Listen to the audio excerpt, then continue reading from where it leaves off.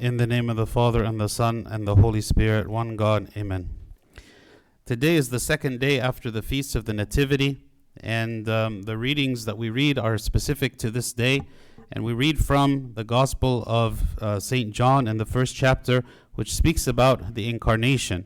And one of the things that's mentioned in this passage is when the Incarnation of Christ, in his incarnation, how is it that the people received him? And it says in verse 11, he came to his own, and his own did not receive him. So his own means what? When he says he came to his own people. He came to the people that he had been their God from the beginning. He came to the Jewish nation, the people who God had been caring for, protecting, guiding, sending the prophets, preparing for salvation, sending them all of the kind of the sacrifices, everything that they needed for their life and for their salvation from the very beginning. This is God who was with them from the beginning. And yet it says here that when he came in the flesh, they rejected him and they did not receive him. What is some of the things that he had done for them all throughout history that they could see his love for them from the beginning? He told Abraham at the very beginning to leave his home and to go to a strange land. Why did he do this? Because he wanted to prepare the land, which was to be the promised land, the land of Israel for his people, many, many, many generations in the future. He started this plan from much earlier.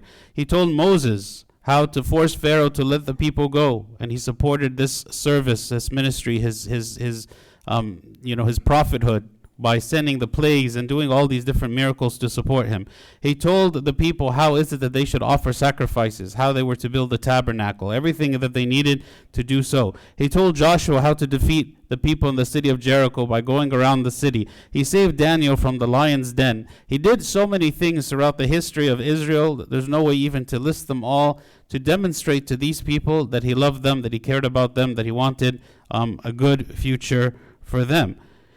But we know that in the end, the Jews rejected the authority of God, and actually St. Stephen, when he was speaking to the Pharisees and the other Jews about how is it that the Israelites responded to all of the loving kindness that God showed them, he says here, you stiff-necked and uncircumcised in heart and ears, you always resist the Holy Spirit, as your fathers did, so do you.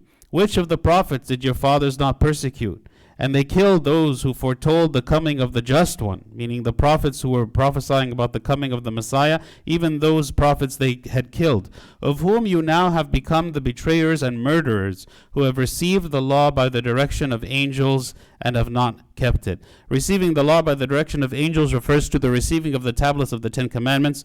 The Jews believe that the angels actually delivered the tablets of the Ten Commandments to Moses when he was on Mount Sinai. So here St. Stephen is making a similar argument. He's saying all throughout our history, God has been doing so many things for us, but you have rejected his work time and time again, rejected his prophets, killed them, rejected his commandments, and disobeyed them. So here St. Stephen is saying the same thing. The people rejected all that God has done, and even when God had sent, all these prophets and they were rejected, he did not give up on the people yet. He did not give up on them. He said, no, they rejected all of my prophets. There is something more that I can do. And then, of course, we know in the parable of the wicked vine dressers, where in the parable, this man who was the owner of a vineyard, he sets these stewards in charge of his vineyard, and he goes on a journey. And then he keeps sending his servants to the vineyard to collect of the harvest, and they keep rejecting the servants. And then finally, he sends his own son, and they reject the son and kill him. This parable that the Lord gave was to describe this situation, saying all of these prophets that God had sent, you killed them, you rejected them, and now finally I'm sending my own son, and you are rejecting him as well. We know that the people continued to disobey God. How is it they disobeyed him? They made the golden calf and worshipped it at the same time that Moses was on the mountain receiving the Ten Commandments. They rejected all the warnings of Jeremiah when he told them, unless you repent of your sins, God is going to deliver us into the hands of our enemies. They rejected him too. And in the end, they were delivered into the hand of their enemies. Even at the time of Christ, like they turned they turned the temple into a marketplace. The place that God had set apart and consecrated for the worship of Him, they turned it into a marketplace, and they bought and they sold. So in every way, when St. John tells us that the people did not receive Him, they did not receive Him. They did not receive Him from the very beginning, even up until this point. The people were constantly fighting against the will of God. And even though they had periods of time where they were obedient, period of time where they were repenting, but very shortly afterward, after whatever crisis that they were in passed, they very quickly fell back into the old habits. And we see this is like a pattern that we see even in the book of Judges, which is one after the other after the other. The people are living in sin. God delivers them into their enemies. They cry out for God's help. God raises up a judge who will be the leader of the people to deliver them for their enemies. They stay good for a while, and then they fall back into sin again, and the whole cycle repeats again and again and again.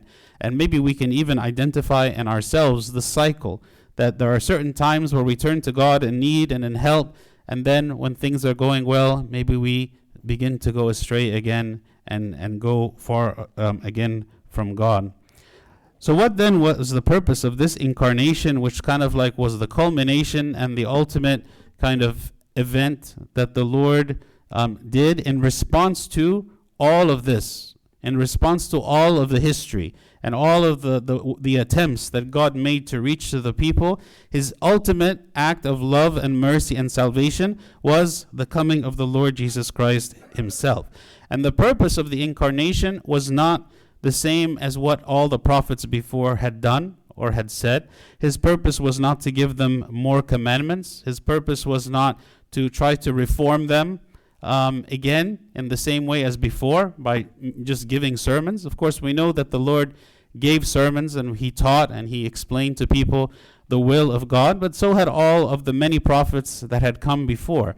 Here actually we see what the Lord is doing is He is saying, my people are wicked. I will use the wickedness of my people in order to bring them ultimate salvation. If the only thing that can be counted on from these people is they continue to act wickedly, they continue to disobey me, they continue to do what is wrong, then I will even bring them salvation through these actions. Even through the sinful and wicked actions of the people, I will bring them salvation almost as though it is like by force. Almost like, okay, like you are standing against every act of love that I am giving to you. I will now use even your disobedience and your wickedness against you to bring you salvation almost against your own will. If you are not willing to humble yourself and to follow me, then I will use your pride to save you. And it's really an amazing story of salvation, the way that the Lord brings to us. Of course, this does not cancel our free will. Of course, every single person is free to choose whether they want to follow Christ or not. But in the offering of salvation to all the people, what is it that God did? He said, I will offer it to you even when you reject it. I will offer it to you. Even though you do not receive me, as we read in John 1:11, says the people did not receive Him. Even though you don't receive me, I'm still going to give it to you. Imagine like you have someone who is coming like to a house and he has a gift with him and he wants to enter into the house to give the gift. But the people are rejecting this. They don't want you to come in. They don't want this person to come in to their house. And so he's trying to figure out, how can I give you the gift without you allowing me in? And so this is what Christ did, is He found a way to force Himself into the house, to leave the gift there, and then, okay, I gave you what I had to give. I gave you what was necessary for you. Do you want to open the gift? It's up to you. Do you want to make use of the gift? This is up to you. But you have it now. You didn't want me to offer it. You didn't want me to give it. You kept pushing it away every time I tried to give it to you. So I'm even going to use your irresponsiveness and your irresponsibility, and I will still offer you salvation through that. Because of course we know that the way that the Lord offers salvation to the people was through His crucifixion. And the crucifixion was actually an act of rejection. The people, while they are rejecting Him, He is saving them in the same moment. This is why when the Lord was on the cross, He said, Father, forgive them, for they know not what they do. They don't know that they are acting against their own self-interest. They don't know that what they are doing now, they are rejecting the one who came to save them. But nevertheless, let this action of my own sacrifice and my own crucifixion B, what brings them the salvation even without them realizing it or understanding it. And also Moses had said about these people that they are stiff-necked. He said in Exodus 34, then he said, if now I have found grace in your sight, O Lord, let my Lord, I pray, go among us, even though we are stiff-necked people. Pardon our iniquity and our sin, and take us as your inheritance. And this is certainly what God did. He says, pardon our iniquity and sin, and take us as your inheritance. Right? The people were stiff-necked, the people were stubborn, the people rejected God, and yet the Lord still had mercy on them, pardoned them, and took them as his own children. What are some things we can learn from this? The first is God's love is beyond comprehension. There is no way for us to fathom how is it that after being treated the way that he was by his children, by the people whom he set apart, by the people whom he is saving, by the people who he's providing for, by the people that he fed in the wilderness for 40 years, that even after this, and the ones whom he set free from slavery, that they are still rejecting him, and yet God is still showing them love. God is still patient. God is still showing them mercy. And we read when St. Paul spoke to the Romans in Romans 8, where he said, who shall separate us from the love of Christ? Shall tribulation or distress or persecution or famine or nakedness or peril or sword? For I am persuaded that neither death nor life, nor angels, nor principalities, nor powers, nor things present, nor things to come, nor height, nor depth, or any other created thing shall be able to separate us from the love of God which is in Christ Jesus our Lord. Add to this list even our own desire and rejection. Like our own rejection of God does not separate us from his love. Now maybe we are not showing him love, but this does not end his love for us. This doesn't cause him to stop loving us, even though we are acting disobediently to him. What else we can learn is God's ways are beyond finding out. In Romans 11, it says, oh, the depth of the riches, both of the wisdom and knowledge of God, how unsearchable are his judgments and his ways past finding out. Who could have understood from the very beginning what the plan of salvation was? What is it that God was going to do, and how he was going to solve this problem of these disobedient people that are constantly rejecting him? Only God knew. Only he could have devised such a plan, and that no one else could understand. The third thing we learn is no one can stand against God's will. There is no one who can defeat him. It says in Acts 4:26, the kings of the earth took their stand, and the rulers were gathered together against the Lord and against his Christ. But in the end, no one could accomplish their plan. No one could defeat him. Satan couldn't defeat him. Our own lack of submission to him couldn't defeat him. Nothing that could have been done could have prevented the act of salvation that he accomplished in the incarnation. Even our own rejection of him could not have stopped him from offering it to us. Again, maybe each of us decides whether we want to accept this gift and work with it and to receive and accept the salvation. But nothing, no act of any human being could stop him from offering it. He is now offering it to every one of us for us to receive. Also, we learn that God covers our sin with his grace. He says, but where sin abounded, grace abounded much more, so that as sin reigned in death, even so grace might reign through righteousness to eternal life through Jesus Christ our Lord. Meaning the more that we sin, when sin abounded, the more the grace of God abounded. The more we rejected him, the more he didn't reject. He kept working. He kept trying. And we see this all throughout the Old Testament as well. There was no act of ultimate rejection by God. There was periods of rejection, and the periods of rejection were not intended to be just as a show of God's anger or a show of God's wrath alone, but they were intended to teach some kind of lesson. And the moment that the people responded positively, the moment that they came back and they apologized, they repented of their sin, God was right there again. God was working with them again. God was like still their Father and their God. So God covers our sin with his grace. And he doesn't do this because of our goodness. He does it because his goodness. Because he is goodness. His nature is goodness. So everything that he does is an act of goodness for us.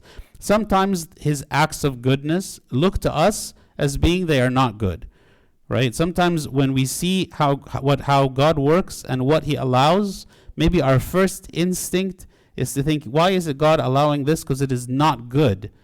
But if you look throughout history and you see the way that God has dealt with the people and his patience and his mercy that he has had on us in the act of salvation, we can only conclude that God is good. We can only conclude that God is even willing to suffer for our sake, and that all he allows for us is good, even when we don't recognize it, even when we don't realize it, and that our sin he covers with his grace. The last point I want to mention is that God will not allow anything to destroy the church. Sometimes maybe we live with this general feeling that, the world around us is filled with wickedness, and the world is a threat to us. And the world wants to destroy our way of life. The world doesn't want us to believe what we do. The world is attacking us and trying to undermine our teachings and our faith. And this maybe makes us to feel a little bit like victims. Like we are victims of a system that is stronger than us, and at any time they can crush us. And any time they can cancel us, right? Whereas what is it that we read in Isaiah 54? It says, "No weapon formed against you shall prosper, and every tongue which rises against you in judgment you shall condemn. This is the heritage of the servants of the Lord, and their righteousness is from me, says the Lord." The God who is able to devise such a plan of salvation for his children that lasted thousands of years, since even the beginning of the creation of humanity, that he is able to provide us the things that we need without us even understanding it, and before we even realize it. This God is not going to allow us to perish. He is not going to allow us to be consumed. He's not going to allow the world to destroy us, but he will stand with us, and it says what? "No weapon formed against you shall prosper." There is nothing that can destroy us except our own choice to leave. Our own choice to depart from God is the only thing that can cause us to fall. Nothing can take us from the hand of God. Nothing can destroy the church. And by this I mean nothing can destroy the Spirit of God that is in us. We see many examples of buildings being destroyed. This is not what I mean by the church. The church is the Spirit of God dwelling in the people. Nothing can take away the Spirit of God dwelling in the people, but we can willingly forfeit it. I can choose to meditate on the worldly things. I can choose to reject this Spirit of God that is in me, and instead fill myself with the worldly things, with the wicked things. And in there, yes, I can lose, right? And there I can be defeated. But this is a personal choice. This is a choice that I make. It is not something that is imposed upon me. We read when we read the Synaxarium about all these stories of the martyrs, physically, they are physically victims. Like they are physically attacked, they are physically persecuted, and many of them, of course, die or injured for their faith, right? God is not saying, I will necessarily protect you from experiencing this. But he says, those people, those martyrs, we see in them a strength of spirit, strength of faith that no one can conquer, that no one can destroy. Not only that, but their faith causes the people around them to believe and to convert. Even some of their oppressors and persecutors. Like we read in so many of the stories in the Synaxarium about this man, Arianus the governor. Arianus the governor, who was like the mastermind behind so many of the persecutions of the Christians in Egypt, and yet even this man, he ended up converting to Christianity and being martyred himself. Why? Because he saw the continual faith of Christians and that they could not be defeated. He could destroy their body, but he could not destroy their spirit. And so we see this, that God will not allow anything to destroy us. He is the architect of salvation. He is the one who is bringing us to himself, and there is no force that is able to prevent that, let alone our own will, our own desire. If I choose to reject, then it will be rejected. But he offered all that he could, and he gave it all for us. So in this season of Nativity, of course, we are celebrating the incarnation of our Lord, and we see how this act of love came despite all of our rejections of him throughout history. So we are thankful for him, for all that he does. So let us meditate on his act of love. And when we see that God allows painful things to happen in my life, let's not jump to the conclusion that he doesn't know what he's doing, or that why is he doing this, or maybe feeling bitter toward God because he allows things. When we see actually the depth and the magnitude of the love of God, we should never see God as being our enemy. We should never see God as being someone who doesn't know what he's doing, or is incapable of protecting us, or doesn't know what is best for us. And glory be to God forever. Amen.